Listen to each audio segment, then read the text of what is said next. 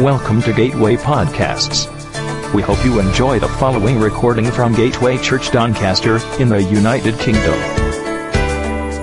For more podcasts and information about Gateway Church, please visit our website, gatewaychurchdoncaster.org.uk. Thank you for listening. Let's open your Bibles, please, to Mark chapter 9. Mark chapter 9, reading from verse 2 through to verse 29. Mark chapter 9, reading from verse 2 through to verse 29.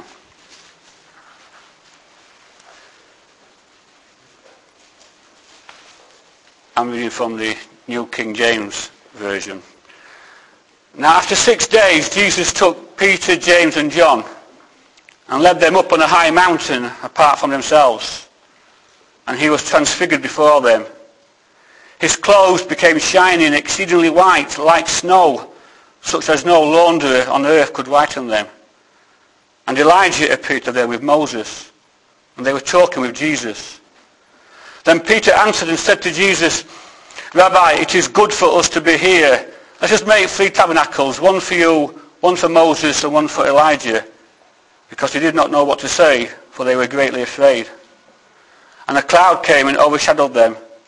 And a voice came out of the cloud saying, This is my beloved Son, hear him. Suddenly, when they had looked around, they saw no one anymore, but only Jesus with themselves. Now as they came down from the mountain, he commanded them that they should not tell no one the things they had seen till the Son of Man had risen from the dead. So they kept his word to themselves, questioning what the rising from the dead meant. And they asked him, saying, Why do the scribes say that Elijah must come first? Then he answered and told them, Indeed, Elijah is coming first and restores all things. And now it is written concerning the Son of Man that he must suffer many things and be treated with contempt. But I say to you that Elijah has also come, and they did to him whatever they wished, as it is written of him. And when he came to his disciples, he saw a great multitude around them, and scribes disputing with them. Immediately, when they saw him, all the people were greatly amazed, and running to him, greeted him. And he asked the scribes, What are you discussing with them? Then one of the crowd answered and said, Teacher, I brought you my son. He has a mute spirit, and wherever it seizes him, it throws him down. He foams at the mouth, gnashes his teeth, and becomes rigid. So I spoke to your disciples that they should cast it out, but they could not. He answered him and said, O faithless generation, how long shall I be with you? How long shall I bear with you? Bring him to me. Then they brought him to him, and when he saw him, immediately the spirit convulsed him, and he fell on the ground and wallowed, foaming at the mouth. So he asked his father, How long has this been happening to him? And he said, From childhood. And as often as he has thrown him both into the fire and into the water to destroy him. But if you can do anything, have compassion on us and help us.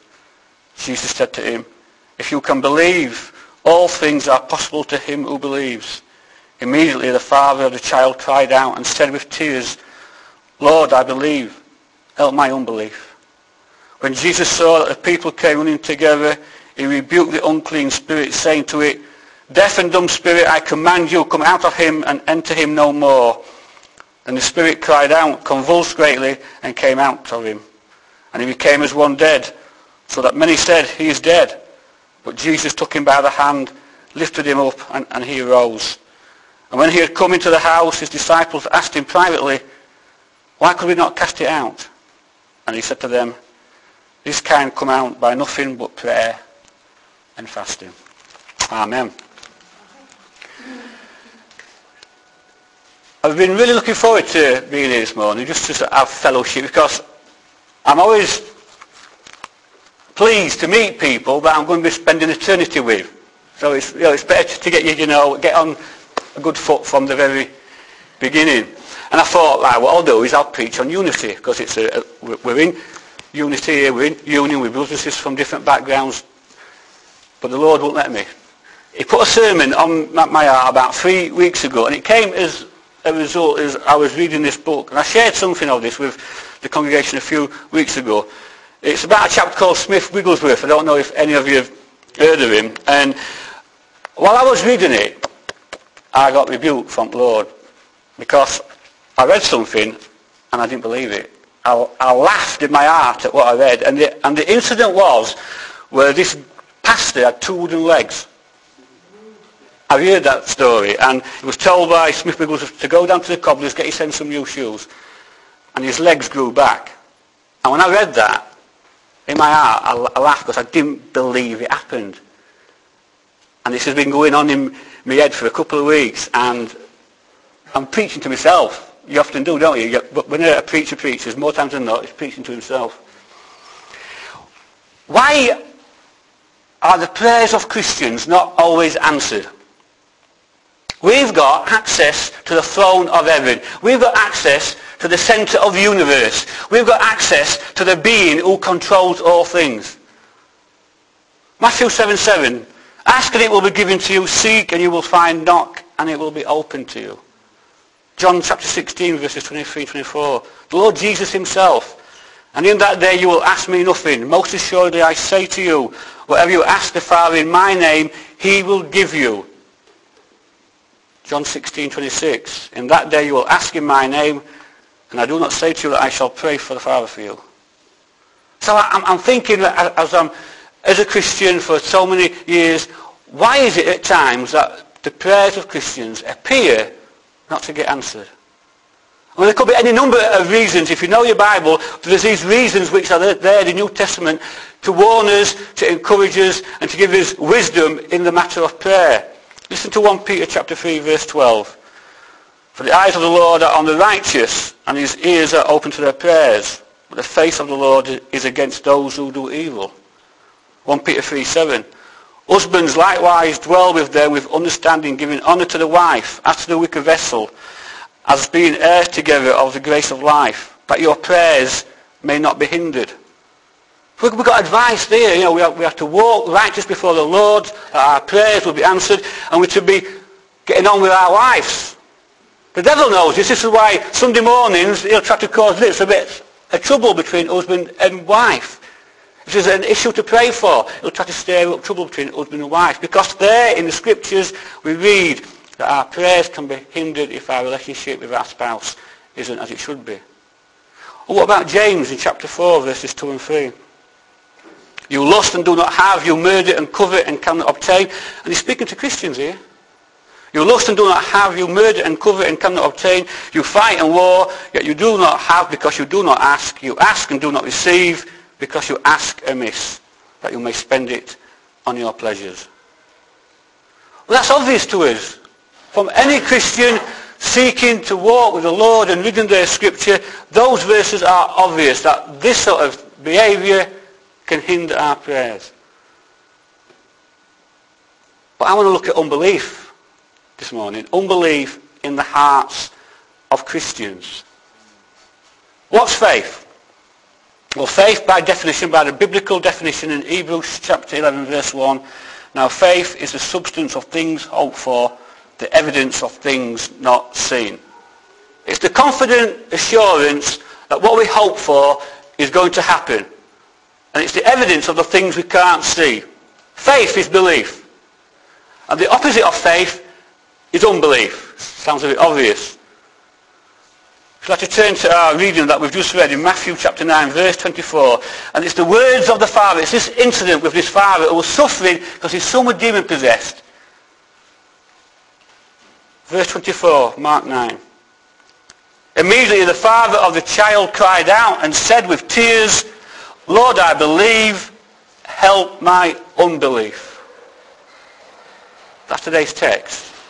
You know the African impala, that's like a gazelle with big horns. They're about that high, about 3.5 foot high. They can jump 9 foot. They can jump 9 foot, that's about that high, 9 foot. But if ever you go to the zoo, you'll see them, they're in a compound and the wall's about 4 foot high. Yet these animals can jump 9 foot. You know why they don't jump over the wall? Because they never jump where they can't see where they're going to land. They have to be able to see where they're going to land. They won't jump blind. They haven't got the faith to think there's some concrete or there's somewhere safe to land, so I'm away. Unless they can see where they are going to land, they won't jump. Well, we can be like that as Christians. We can be like that as people of God. There's that old famous illustration where there's a tightrope walker over Niagara Falls, and he's got a wheelbarrow. It changes from church to church, but he's got a wheelbarrow, and I like to say that in the wheelbarrow he's got a 30-stone balloon filled with water, like this. And he puts this 30-stone balloon in this wheelbarrow, and he goes across Niagara Falls. He comes back, and he goes back again. And he says to you, do you believe I can put you in the wheelbarrow and carry you across? And you've just seen him take a 30-stone wobbly balloon over, and you, yes, get in then. And that's the difference. We've got to get in the wheelbarrow of God. We believe, we say, yeah, I believe God can do that.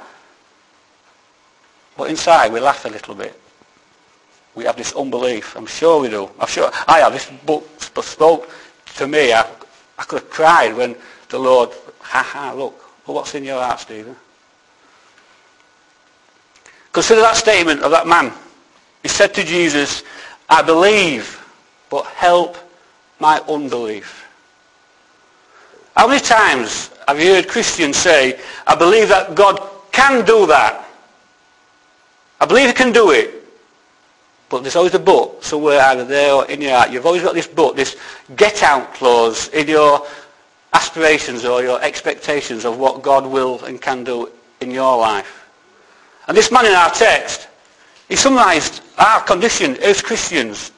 We believe, but we need God to help our unbelief. None of us are where God wants us to stay.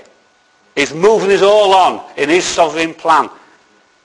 From the day he first put his hand to create the universe, he had a plan for all of his people. And we're involved in that whether we like it or not.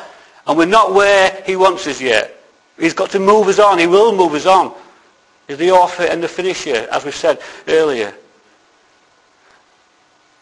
The greatest obstacle to spiritual growth in the life of Christians is lack of faith, or faltering faith, or unbelief, whatever you want to call it. See, this man was saying in essence, although he believed what Jesus was able to do, he still had in his heart unbelief. And he was facing up to the fact that he had this faltering faith. He was facing up to the fact he had lack of faith. And through facing up to the truth of his own unbelief and confessing it to the Lord, he received a blessing. I just want to examine his statement a little bit deeper. First and foremost, this man was honest. He was honest with himself and he was honest before God. We can wear faces, can't we? The old mask. What the Actors Guild, they have a mask because they have so many different masks for actors.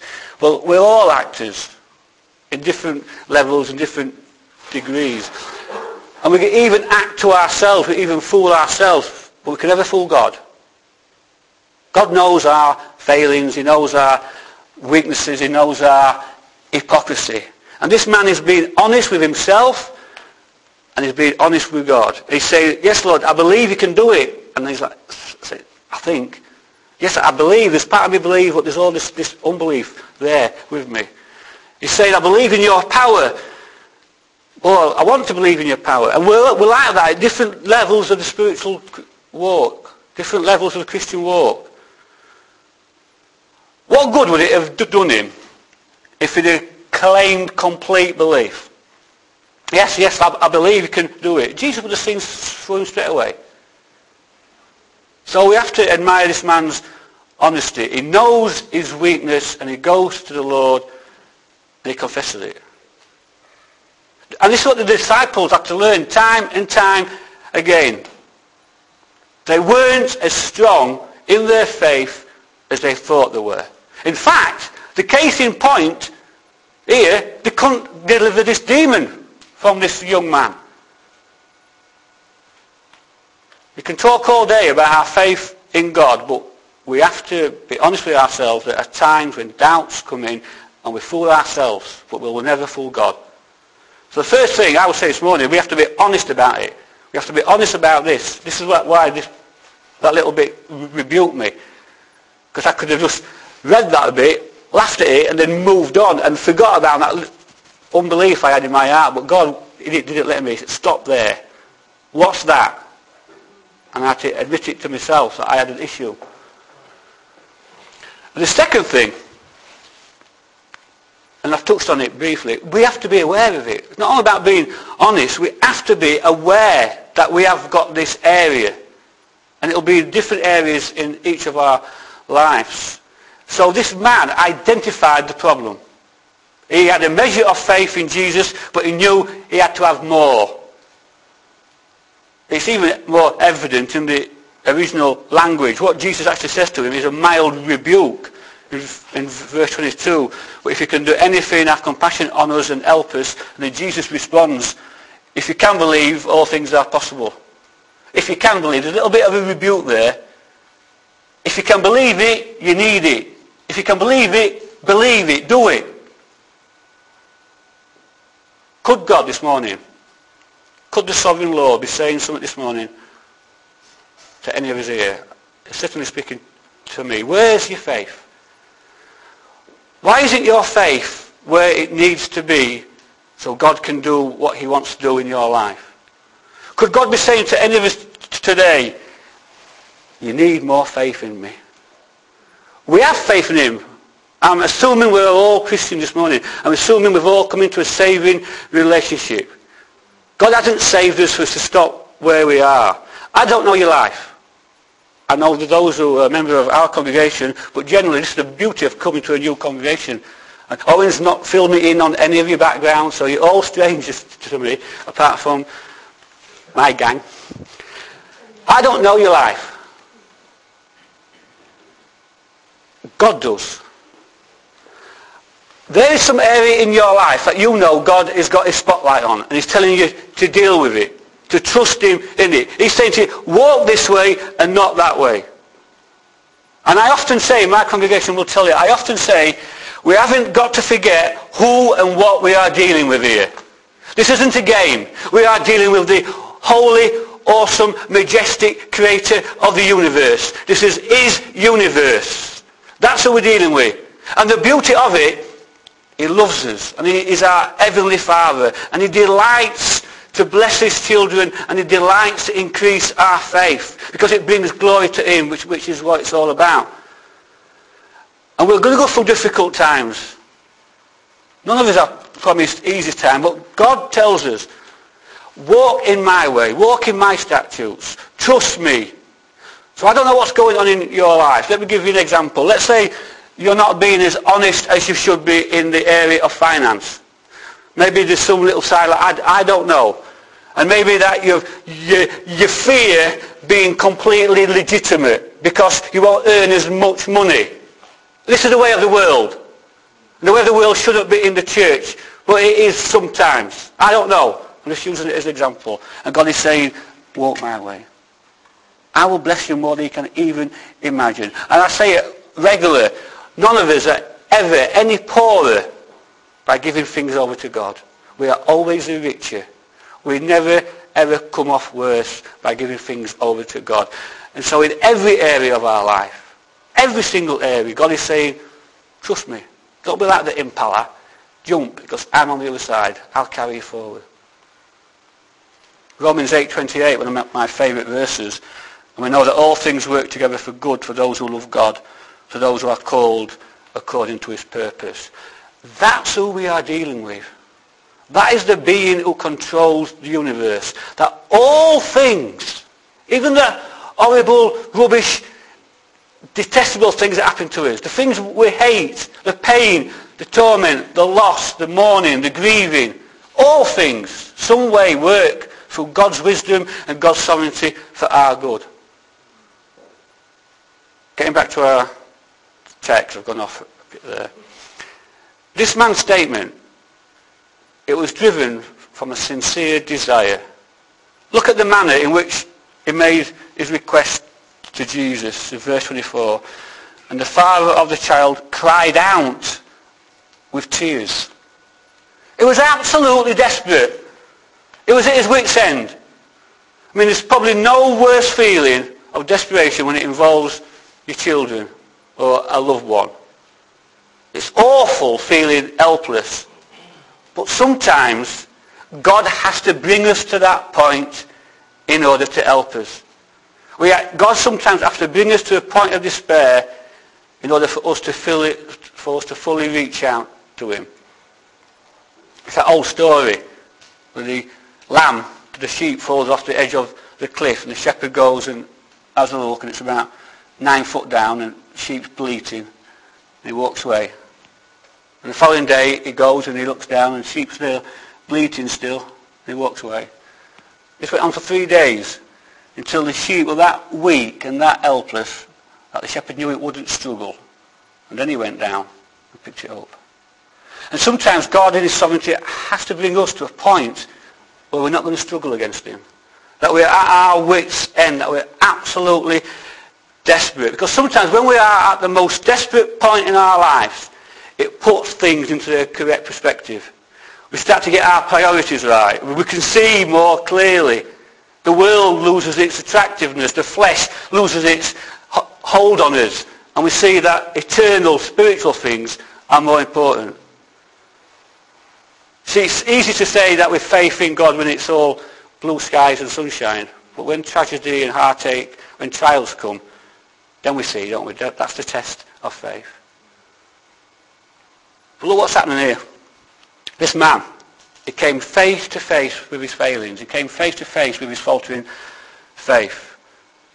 And we have to be like him. We have to face up to our unbelief, face up to our doubt, admit we've got a problem. And when we humbly confess to God, then we're giving over. We're giving the problem to him. Lord, I believe, but I've got this area of unbelief in my life. I admit it. I confess it. Help me. What did Jesus do? Well, what didn't he do? Jesus didn't say, sorry, you haven't got enough faith. Jesus didn't say, you need more faith, come back later. Or he didn't say, oh, I'm sorry, but a miracle can only happen if you've got a certain amount of faith. No. Jesus cast the demon out. And this man had his heart's desire for his son. He was desperate, he was crying out. He admitted his lack of faith. And Jesus had mercy on him. And that man had a great blessing that day. The other week, last week, I preached on Revelation chapter 4 verse 11, which reads, You are worthy, O Lord, to receive glory and honour and power, for you created all things, and by your will they exist and were created. What we learned last week about that verse is that God didn't, in times past, create the universe, wind it up, and then leave it, and then every now and again intercede in history. No, that verse teaches that God created the universe in the past, and every second by second he sustains it. That God is intimately involved in his creation. Even now, all our cells, all our atoms, all our molecules are being held by the conscious will of our Creator. That's our God. And he is asking all of us, believe this. Trust me. God can do all things. God didn't create the universe to leave it alone. He didn't send his son to die in our place so that we can live our own life. Jesus Christ died so that we can live for his glory, that we can show the people out there that there is a creator who loves us. And there's nothing too hard for God. And yet at times we have this unbelief in our hearts. Like that book, we laugh at sometimes. We have to be wise. Is anything too hard for God? Is anything in our life, if any situation we are in, is anything too hard? No. And we'll admit that. No, nothing's too hard. But do we fully believe it? Do we fully believe it to say, okay, your way. I confess to the Lord, I've got doubt here. I've got a lack of belief here. Deal with it. Let me go your way. Remember Sarah, Abraham's wife. The couple were told when they were past it that they were going to be parents. Genesis 18 verse 12. Therefore Sarah laughed within herself, saying, after I have grown old, shall I have pleasure, my Lord, being old also? And in verses 13 and 14, and the Lord said to Abraham, why did Sarah laugh, saying, shall I surely bear a child since I am old? Is anything too hard for the Lord? And that's what I were rebuked with. Why do you laugh? Don't you think I can go about legs? I created the universe. You think I don't do it today? You think I can't do it today? This is what we're dealing with. This is the power of God. Do you think God is any less powerful now as he was? No. God is so... It's us in our smallness. We can make God into our view of God and not the biblical God. The biblical God does miracles in the life of his people because it brings glory to him. Let me just back up.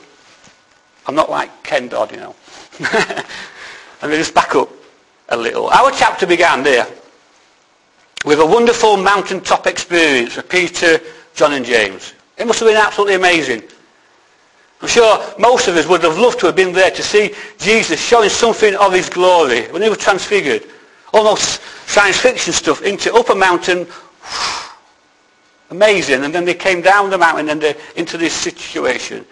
And I'm sure all of us would love to, and I'll use an analogy, I'm sure all of us would love to have mountaintop experiences throughout our Christian life. These are the spiritual heights. The times when God is moving in powerful ways. When your confidence is high. When you're positive. When you have got that I can do it attitude. When you've got a real sense of the presence of God with you. When your relationship with God is passionate. There's an excitement about those sort of times. You can do all things through Christ who strengthens you. We love those times. But someone said, we sometimes have the mountaintop experiences so we can go into the valleys. And valleys lead to other mountains. To get from this mountaintop to that mountaintop, I've got to go down into a valley where it's dark. It can be hard work. It's the valleys we don't like. Human nature, we like it easy. We like to be filled with joy, but we don't like tragedy, we don't like pain. It's those times, though, when it's dark, when we can't see the way, when doubt's creeping. The devil likes to work in the valleys. He also tries to work on the mountaintops as well, but that's another sermon. And when we're in the valleys, anxiety can come in and fear can come in. And it can be long, it can be discouraging. And we start to struggle. Just look at the 12 disciples of Jesus. They were average men, just like working class men, average. They saw firsthand the miracles that Jesus had performed. They saw Jesus calm the storm. Peter walked on water. What an experience. They saw people being healed. They saw dead people being raised. They saw demons being cast out. At one time they fed 5,000 plus women and children, and another time 4,000. Peter and John on the mountain. Jesus gave the disciples the authority over demons. What an amazing time they were having. Talk about spiritual eyes. It was like one after another, bang, bang, bang, for 3 years they were having these wonderful times. And then we pick up this story in Mark 9. In verse 14, the disciples were arguing with the religious leaders and the scribes because things started to go a bit bad for the disciples. For some reason, this argument had developed, and we can reason why. If you look at the context, they couldn't cast a demon out of this boy, this young man. So I can imagine what's happened. The enemies of Jesus will say, aha, where's your faith? Where's your authority? Why isn't God using you? If you are what you say you are, if Jesus is who you claim he is, if he has given you authority, why is that demon not leaving? And you can imagine what's going through the minds of the disciples. They seem powerless. Why does God not answer us? Why have we no power? And this would be wound up. They would be wound up by the scribes, pointing and arguing. And then Jesus came on the scene. And Jesus said, what are you arguing about? So we can imagine that's what it must have been about, because the father of the boy straight away jumps in and says, my son is a mute spirit. And he explains about his son. So we can assume that this must have been the basis of the argument. The disciples couldn't help him, and so they're being ridiculed and attacked by the scribes. Must have been a bad time for the disciples. Powerless in the face of the people who were against them. They were unable to free this young man from this demon. They believed they could. They'd done it before, but now they couldn't. They'd failed. Jesus had chosen them, he had trained them, he'd given them authority over the powers of darkness, he'd given them wonderful personal experiences, and he'd gone away for a little while, and for some reason, something went wrong, and they couldn't help this young man. And we know from Jesus' word what the problem was. O faithless generation, how long shall I be with you? How long shall I bear with you? Bring him to me. Faith. Lack of faith. For some reason, the disciples lacked faith in that situation. And there's two things which I'm going to mention this morning, because I don't know those of you who know the Lord or not. And nothing's changed from that day as far as Jesus is concerned.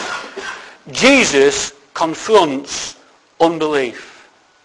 He confronts it first in the unbeliever, those who are outside of his kingdom. If you're not a Christian this morning, Jesus is confronting you with all the truths of the gospel. He is the Son of God, born of the Virgin, lived that perfect life, died that sacrificial death on the cross, was resurrected on the third day, and even now is in glory interceding for his people. That's the truth, and Jesus confronts you with that this morning. But if you are a Christian, if you have come into a saving relationship, if you have got the inner witness of the Holy Spirit, if you are born again, Jesus still confronts unbelief in our life. God is pleased when we act in faith, but we grieve the Spirit when we disbelieve. I knew when I read that, and you know when you grieve the Spirit. You know when you're doing something you shouldn't do. You know when you're watching or you're listening to something you shouldn't do. And I was reading a book, Christian book, I was being spiritual, and then I grieved the Spirit. I got a rebuke because of a lack of faith. I've been preaching the last few weeks that as Christians, it doesn't matter about your doctrinal background, but as Christians we all need the power of Pentecost in our lives.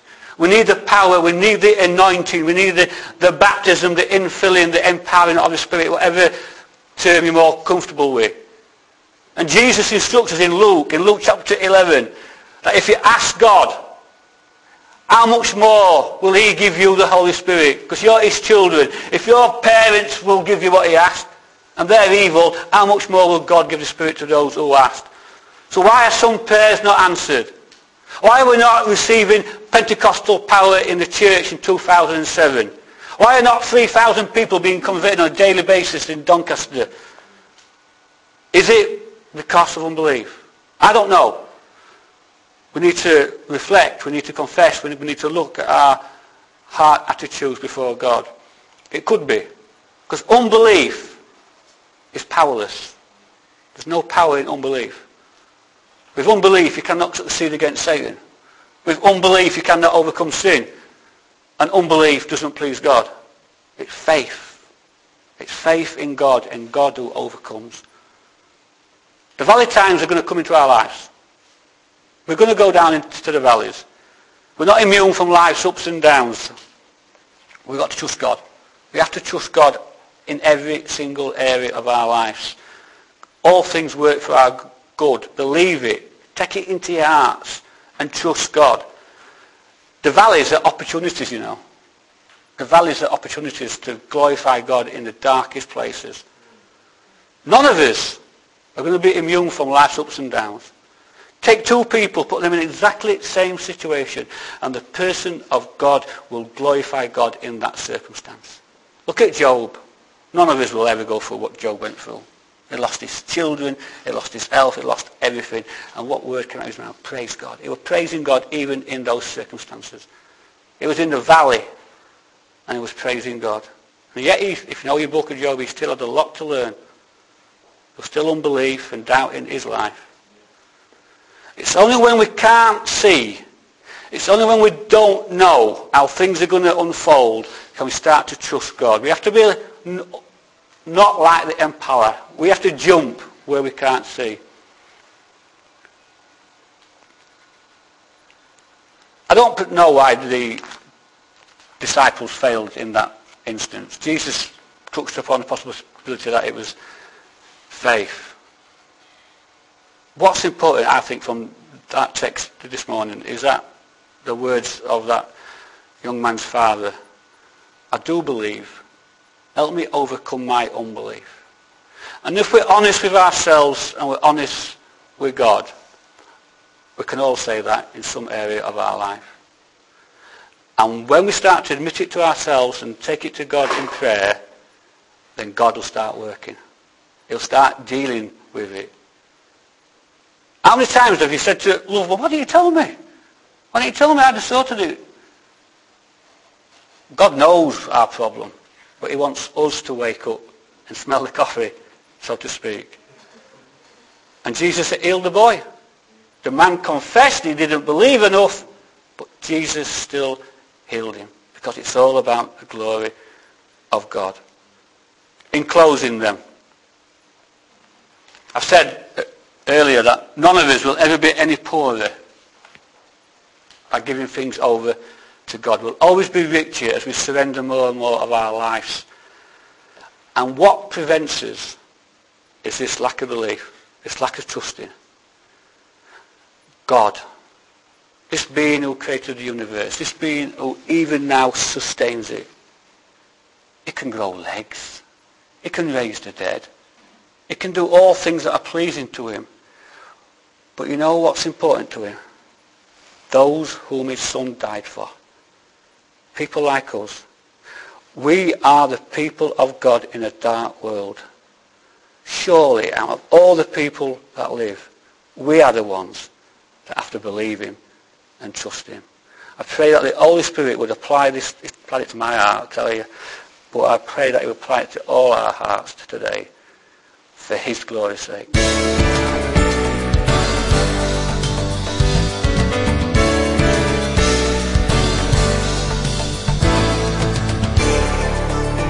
We hope you enjoyed this podcast.